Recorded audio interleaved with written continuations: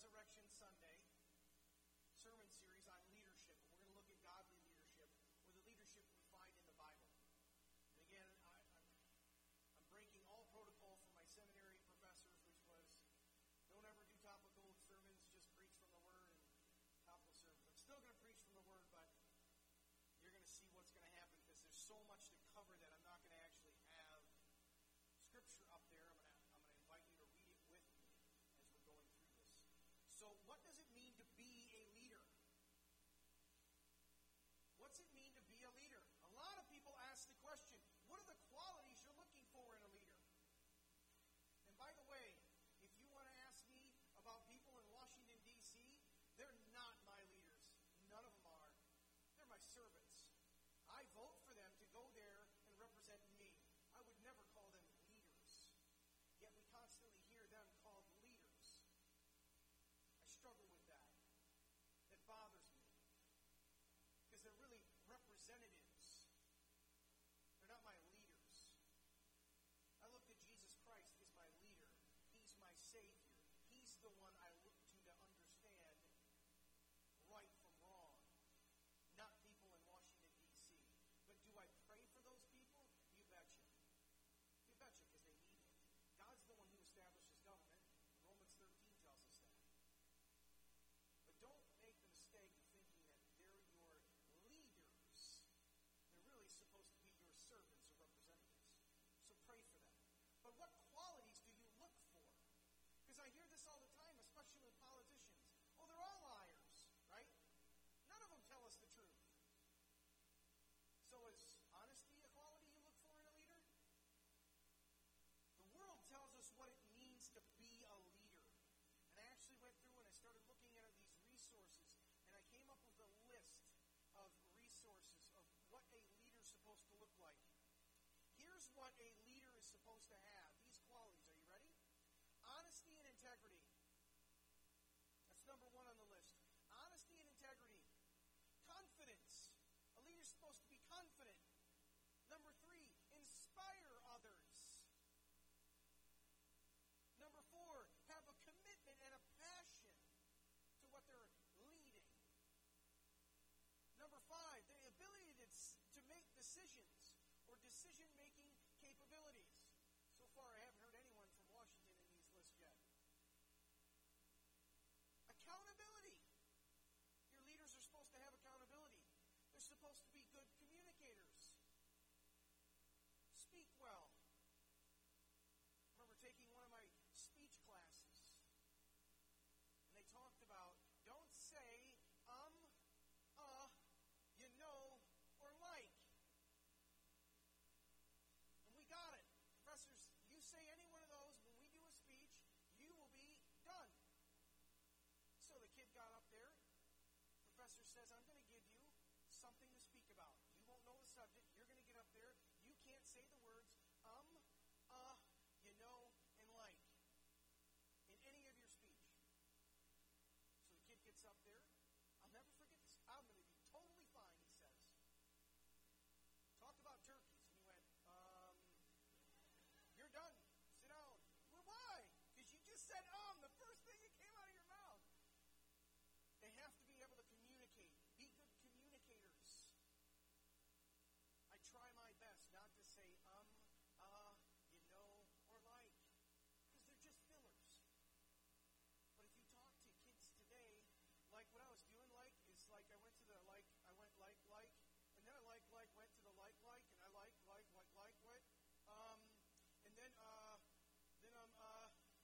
never listen to hockey players. I love hockey. But you ever listen to a hockey player? So we went out there and, we scored a goal and we won. Seriously. It's amazing how many people use you know, or like. Try not to do that if you want to be a good communicator. Number 8, delegation and empowerment. They have the ability to delegate and empower workers or people, servants. Number 9, their creativity is above others, and they have innovation. That's what you hear about leaders, right? They're creative and innovative. Number 10, I thought this was interesting.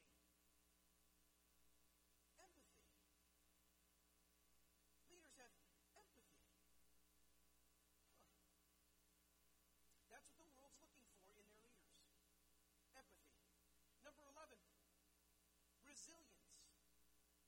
Number 12, emotional intelligence. 13, humility. They're very humble. 14, they're transparent. Transparency. They will tell you everything about themselves, and they never hold anything back. Number 15, they have a vision and a purpose. That's what the world says a leader is. You go look it up, you Google it. What are the top qualities of a leader? There's enough books in Barnes & Noble. For you kids, that's called a bookstore. Barnes & Noble, you can find a whole section on leadership. And what is a leader? That's what the world says. And these are great qualities. These are great qualities.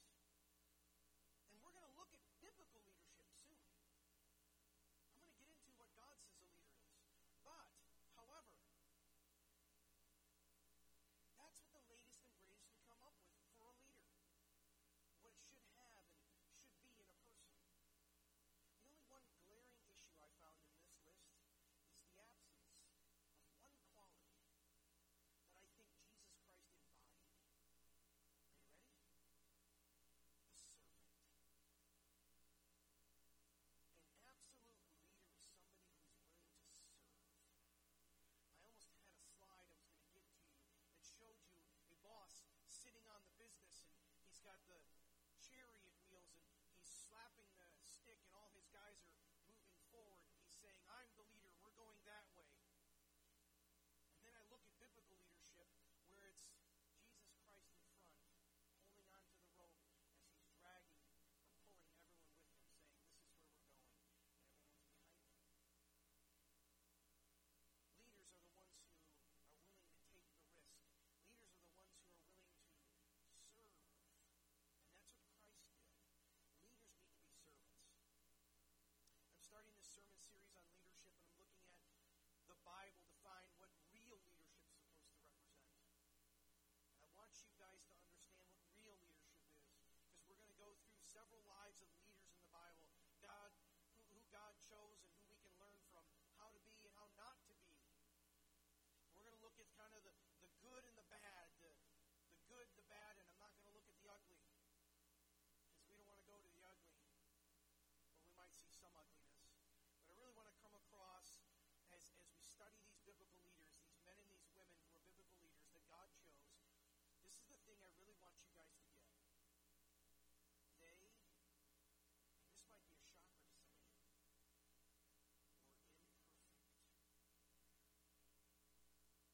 were imperfect. We put these people on pedestals.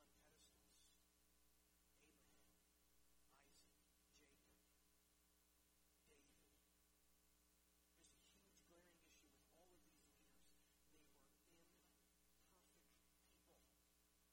They were imperfect people. They made mistakes constantly, and God still used them, just like he does for us today. It's not about perfection.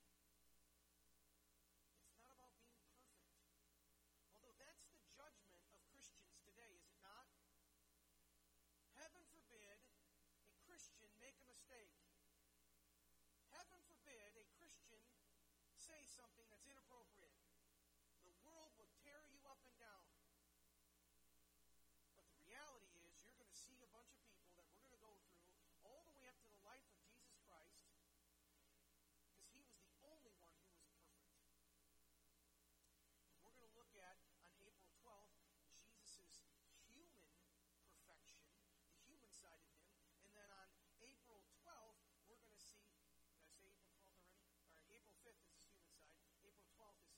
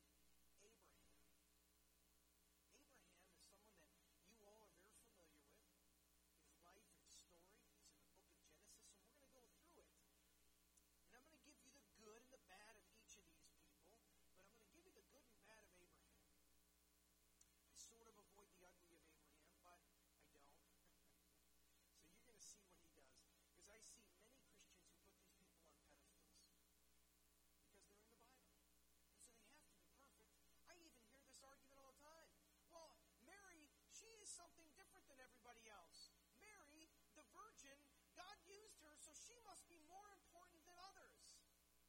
No. God chose an imperfect woman to bear his child. Congratulations. But that doesn't mean you need to pray to her. You don't need to pray to any saints, quote unquote. You need to pray to anybody except Jesus Christ, the Holy Spirit, God the Father. I'm not bashing any other religion. I'm just telling you the truth. Why put her on a pedestal? Why not put David on a pedestal? Well, because he murdered. Okay? Because she did something very important. Yeah, I get that. By the way, I'm going to go over biblical leadership with women. Women are very, very important. Very important. In ancient Near Eastern society, the Middle East area, women are absolutely not important at all. You're traded as a commodity. Never understood women's rights. Why don't you go to Saudi Arabia and talk about women's rights there? See what happens. Good luck with that one. It'd be a one-way ticket. You don't think I'm telling the truth? Go check it out. 2018 is the first year in Saudi Arabia that women were allowed to drive a car on their own without a male chaperone. 2018. I'm not talking 1800s. I'm not talking 1700s. I'm talking 2018 was the first time a woman could actually drive a car in the Middle East in Saudi Arabia. Women are considered lesser than slaves in this mindset. Why? I haven't figured it out. I don't know. So we're going to look at some real good biblical women as well who were leaders, who did some amazing leadership things. But today we're going to talk about Abraham. One of the greatest qualities a leader can have is this, 2 Corinthians 12, verses 9 through 10. My grace is sufficient for you, for my power, God is talking here, is made perfect in weakness. The greatest quality a leader can have is weakness. In fact, Paul says this, for the sake of Christ, I am content with weaknesses, insults, hardships, persecution, and calamities. For when I am weak, then I am strong. That's what real leadership looks like. When we realize that we are weak, God is made strong, and he uses imperfect beings to do his perfect will. So let's look at God's leader.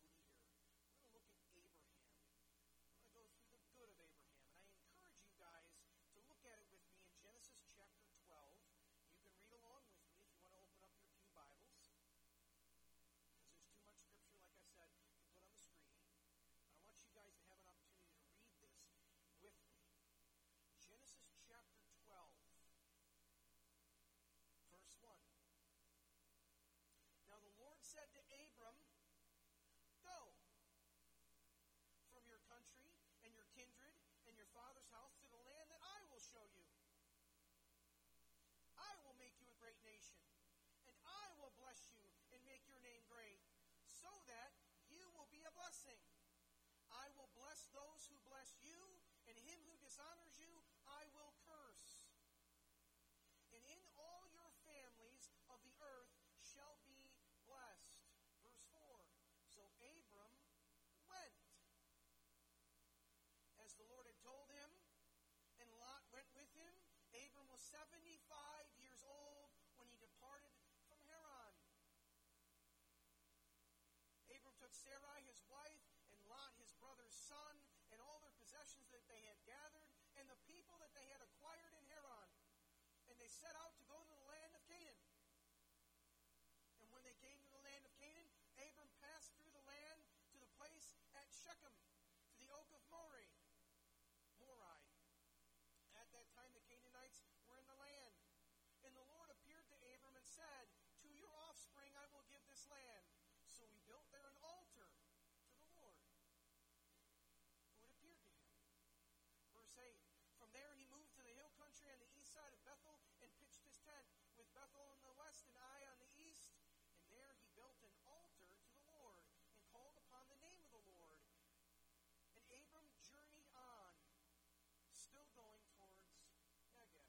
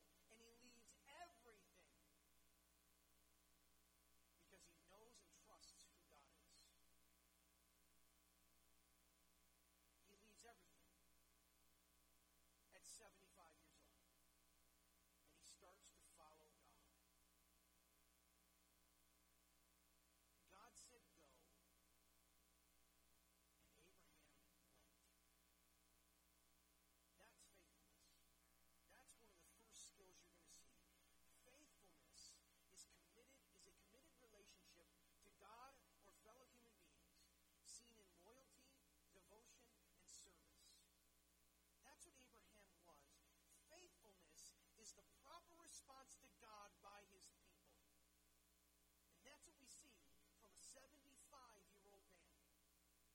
He takes everything he has, and he goes. God said, go, and he went at 75 years old. So when I have more experienced people tell me that, I've done enough, I'm tired, I don't want to do anymore, I often will look at the experienced person who's more experienced than I am, and I will say, what do you mean? I've done enough. I retired from work, I don't want to do anything anymore. I'm good, I don't need to serve. I mean, I'll give my money, but I don't want to serve. And I go, is that what God's calling you to do? Sit back, relax, just take a load off? Or is he asking you to do something? Are you listening to the pricks of your heart from the Holy Spirit? As the faithfulness is the proper response to God by his people. Faithfulness is maintaining your allegiance, showing a strong sense of duty, and being willing to trust that God has your back in times of troubles. Because you know he's faithful, even when we are faithless. 2 Timothy 3:10. James Dobson recalls the story like this. One of the most tragic events during the Reagan presidency was the Sunday morning terrorist bombing of the Marine barracks in Beirut, in which hundreds of Americans were killed and wounded as they slept. Many of us can recall the terrible scenes as the day's survivors worked to dig out their ways from the trapped brothers from beneath the rubble. A few days after the tragedy. See, I said it wrong. Anyway, tragedy. Thank you. See, my wife is my helper. He says that I recall coming across an extraordinary story. Marine Corporal Commander Paul X. Kelly. He visited some of the wounded survivors in Frankfurt, Germany hospital. Among those was Corporal Jeffrey Lee Nashton, severely wounded in the incident. Nashton had so many tubes running through his body that a witness looked at him and thought he was a machine. Yet he survived. And as Kelly neared him, Nashton struggled to move and racked with pain, motioned for a piece of paper and a pen. And he wrote a brief note and passed it to the commander. And on the slip of paper were two simple words: Semper Fi. That's the Latin motto for the Marines, meaning forever faithful. Semper Fi. Forever faithful. Those are the two words that Nashton wrote that millions of Americans who have sacrificed their body, limbs, and their lives for their country live by. Being forever faithful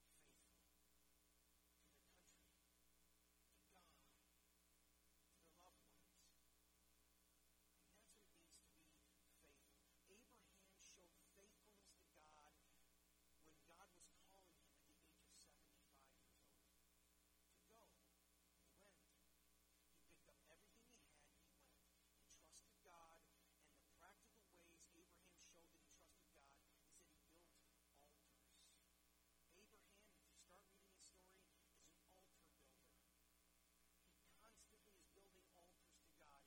Everywhere he goes, he builds an altar to show his faithfulness, to show his trust, to who God really is. In fact, throughout his whole life, that's all he did, is showing his faithfulness to God. He went and he did something. He built altars. Here's the second thing you're going to look at. The second thing that he has in leadership skills is commitment. Chapter 15 of Genesis is where I'm going to be at here, and then I'm going to jump to chapter 22. But listen to this. Verse 1. After these things, the word of the Lord came to Abram in a vision. Fear not, Abram, I am your shield. Your reward shall be very great. But Abram said, O Lord, what will you give me? For I continue childless, and the heir of my house is Eliezer of Damascus. And Abram said, Behold, you've given me no offspring, and a member of my household will be my heir. Verse 4, and behold, shall not be your heir. Your very own son shall be your heir. And he brought him outside and said, look toward heaven and the number of stars, if you're able to number them. And he said to him, so shall be your offspring. And he believed the Lord, and it was counted to him as righteousness. How does this relate back to commitment? Well, look at what Abraham does with this covenant in regards to the son and having numbers of offspring that outlast the stars. Chapter 21. The Lord visited Sarah as he had said, and the Lord did to Sarah as he had promised. And Sarah conceived and bore Abraham a son in his old age, at the time which God had spoken to him. Verse 3, Abraham called the name of his son who was born to him, who Sarah bore to him, Isaac. And Abraham circumcised his son Isaac when he was 8 days old, as God has commanded him. Abraham was 100 years old when his son Isaac was born to him. Chapter 22, verse 1. After these things, God tested Abraham and said to him, Abraham! And he said, here I am. He said, take your son, your only son. If you don't know the story of Abraham, he has another son. He had a son, Ishmael, with Hagar, Sarah's handmaid. What's God talking about? What do you mean, my only son? Take your son, your only son, Isaac, whom you love, and go to the land of Moriah, and offer him there as a burnt offering on one of the mountains of which I shall tell you. God is testing Abraham's commitment. See, Abraham, which I didn't get into the ugly, decided to listen to his wife and have relations with his wife's servant to have a kid. God had promised this boy, this child, this heir to him long before. And yet, he wasn't willing to listen. So he decided to go out on his own and do what his wife suggested. And it caused him a lot of problems. In fact, that offspring to this day is causing the offspring issues to the nation of Israel. They are the thorn in the side of the nation of Israel, the line that comes from Ishmael. Some Muslim scholars can prove that Abraham is the father of their faith, and they can trace their lineage all the way back to a man named Ishmael. Why in the world do we have this conflict between Israel and the Muslim nations? This is why. Because you got a guy who didn't listen. He decided to do something God said. So God says to him, your only son, Isaac, the one whom you love, you're going to go and sacrifice this guy. The guy I promised to you, let's see if you're really committed to me. Let's see if you really truly believe me. Here's the commitment I'm going to require of you. Verse 3, so Abraham rose early in the morning, saddled his donkey, and took 2 of his young men with him and his son Isaac. And he cut the wood for the burnt offering and arose and went to the place which God had told him. On the third day,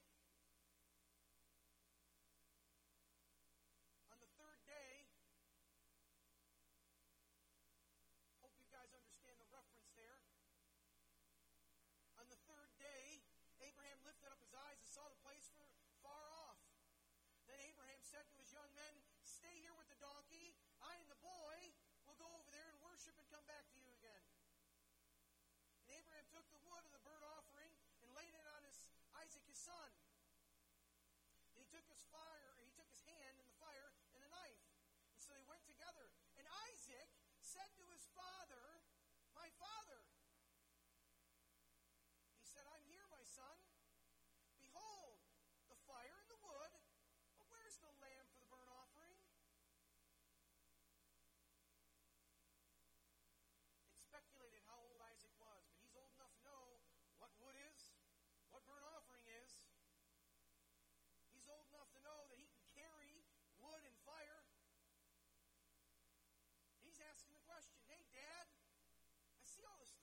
sacrifice, but where's the sacrifice at? Listen to what Abraham says. Verse 8. Abraham said, God will provide for himself the lamb for a burnt offering, my son. There's a joke out there right now where Isaac and Abraham are there and they repeat the statement. And the kid's like, I'm not going to move until you put the comma in the right place. And he says to him, what are you talking about? Because you just said God's going to provide himself the lamb for the burnt offering, my son. Where's that comma there, Dad? Is it God's going to offer the lamb for the burnt offering, my son? Or, comma, my son? So they went together. Verse 9, they came to the place which God had told them. Abraham built the altar there, laid the wood in order, and bound Isaac his son, and laid him on the altar on top of the wood. I wonder what that conversation was like. You ever try and put clothes on a kid? Especially a baby that's kind of go limp. You're going to put their arm, you're trying to get their arm through, and they're just limp. Can you imagine what this one was like? He's old enough to try and hold this kid down, he's tying him up. Can't imagine what that would have looked like. Verse 10, then Abraham reached out his hand, took the knife to slaughter his son. But the angel of the Lord called to him from heaven and said, Abraham, Abraham. He said, here I am. Do not lay your hand on the boy or do anything to him. For now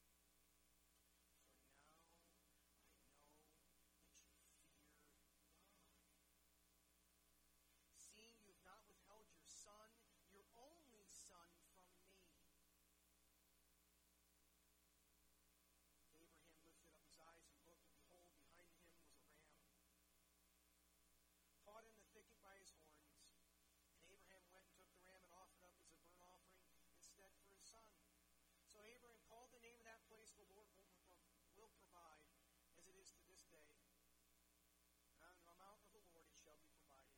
And the angel of the Lord called to Abraham a second time from heaven, and he said, by myself I have sworn, declares the Lord, because you have done this, and not withheld your son, your only son, I will surely bless you. I will surely multiply your offspring as the stars of heaven, and as the sand that's on the seashores. And your offspring shall possess the gates of his enemies, and in your offspring shall be the nations of the earth be blessed, because you have obeyed my voice. Abraham returned to his young men. They arose and went together to Beersheba, and Abraham lived at Beersheba. Abraham was committed to God. Abraham was told something, and he believed it. And it was accounted to him as righteousness. When he's 100 years old, he left at 75, he gets a son at 100 years old, and he's committed to the truth of who God is. And he's obeying, and he went. God said go, and he went. God said, give me everything, including your son. And he did it. He was committed to giving everything. Everything to God. Commitment is the state or quality of being dedicated to a cause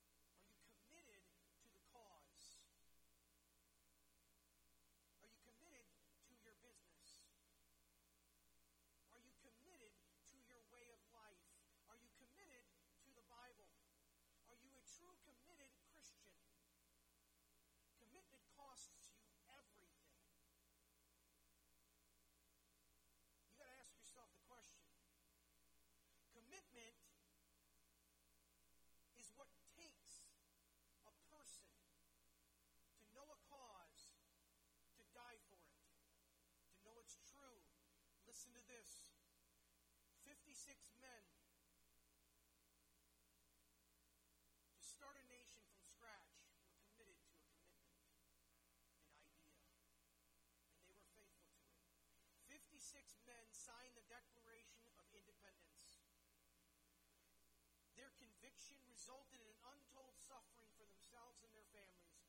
Of the 56 men, 5 were captured by the British and tortured before they died. 12 had their homes ransacked and burned. 2 lost their sons in the Revolutionary Army. Another had 2 sons captured. 9 of the 56 fought and died from wounds or hardships from the war. Carter Braxton of Virginia, a wealthy planter and trader, saw his ship sunk by the British Navy. He sold his home and his property to pay his debts and died in poverty. At the Battle of Yorktown, the British General Cornwallis had taken over Thomas Nelson's house for his headquarters. Nelson quietly ordered General George Washington to open fire on his home. The home was destroyed and Nelson died bankrupt. John Hart was driven from his wife's bedside as she was dying. Their 13 children fled for their lives. His fields and mill were destroyed. For over a year he lived in the forest and caves, returning only home to find his wife dead and his children were gone. A few weeks later he died from exhaustion.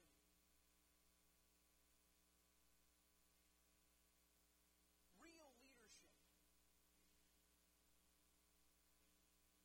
Real leadership has a call to commitment that causes suffering.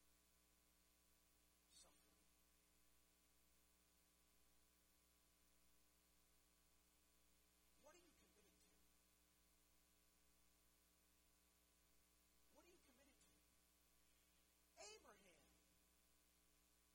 knowing that he was going to get a son, was committed to the cause of truth with God and was willing to give up his son for that commitment. That's what real leadership looks like. There are many more things I could expound on when it comes to leadership for Abraham, but I don't have all the time in the world. He's a real leader when it comes to saving his family. He does it with Lot. He sticks out his neck for Lot, who lived in Sodom and Gomorrah. We all know what happened to Sodom and Gomorrah, right? God rained down judgment on Sodom and Gomorrah. But here's the human side of Abraham as well. We're going to look at the bad of Abraham now. We're going to go through this pretty quickly. Here's the bad. Now, there was a famine in the land, so Abram went down to Egypt to sojourn there, for the famine was severe in the land. When he was about to enter Egypt, he said to Sarai, his wife, I know that you are a woman beautiful in appearance, and when the Egyptians see you, they will say, this is his wife, and they will kill me, but they will let you live. Say, you are my sister, that it may go well with me. Because of you, and that my life may be spared for your sake. Say you're my sister, that it may go well with me. Interesting statement. From a man committed to and faithful to God. Hey, sweetheart, lie and tell everyone you're my sister, so I can not be killed. If that's not bad enough, look at what else he does. Look at the other bad part, because here he is. He's a liar. He's a liar. Chapter 20, verse 1.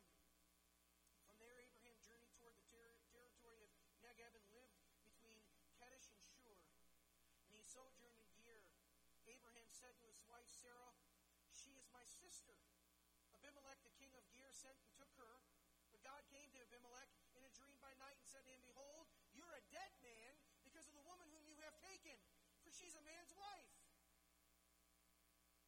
And now Abimelech had not approached her. And so he said, Lord, will you kill an innocent people? Did he not himself say that she's my sister? She herself said, he's my brother. In the integrity of my heart and the innocence of my hands, I have done this. Then God said to him in the dream, yes, I know that you have done this in the integrity of your heart. And it was I who kept you from sinning against me. Therefore, I did not let you touch her. Wow. She was even willing to give in to the lie. But there's more. Look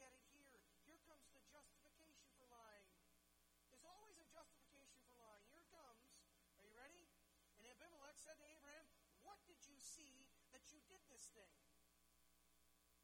Abraham said, "I did it because I thought there is no fear of God in this place, and they would kill me because of my wife.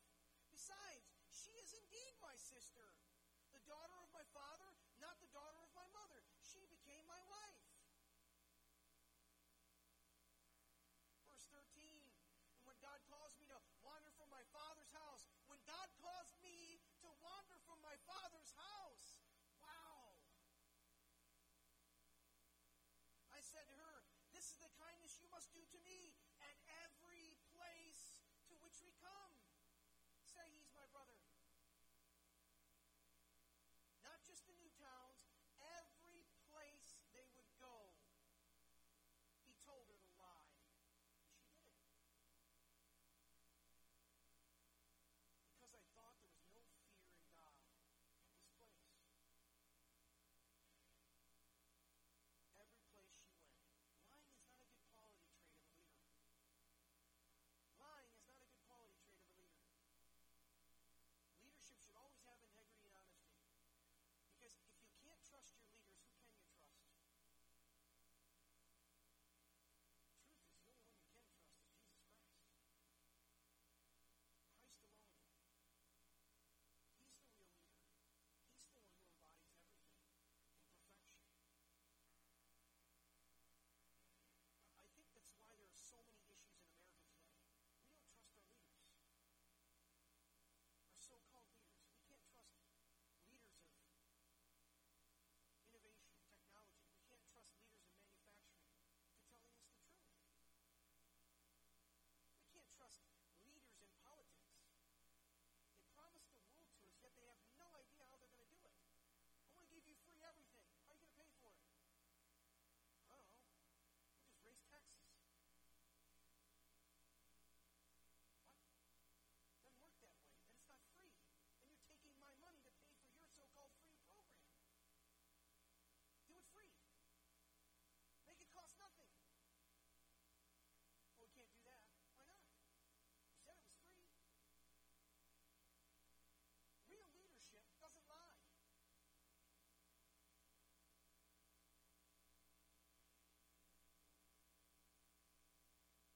These people are there to serve us, and yet they lie to us constantly. How many of you want real servants? Yeah. I'm looking for people to really serve me in Washington, D.C. I haven't found one yet. That might get me in trouble, but the reality is I haven't. That's why I look to God to be my Savior, not some person in Washington, D.C., because they're not real leaders. The problem today is too many people vote with the mindset of, well, they've been there for a long time, so they must be doing something right, so I got to keep them there. Stop doing that. That's why we have these districts now. This is a Democratic county. Stop it. This is a Republican county. Please don't do that anymore. Vote your conscience. Vote the truth. There is no such thing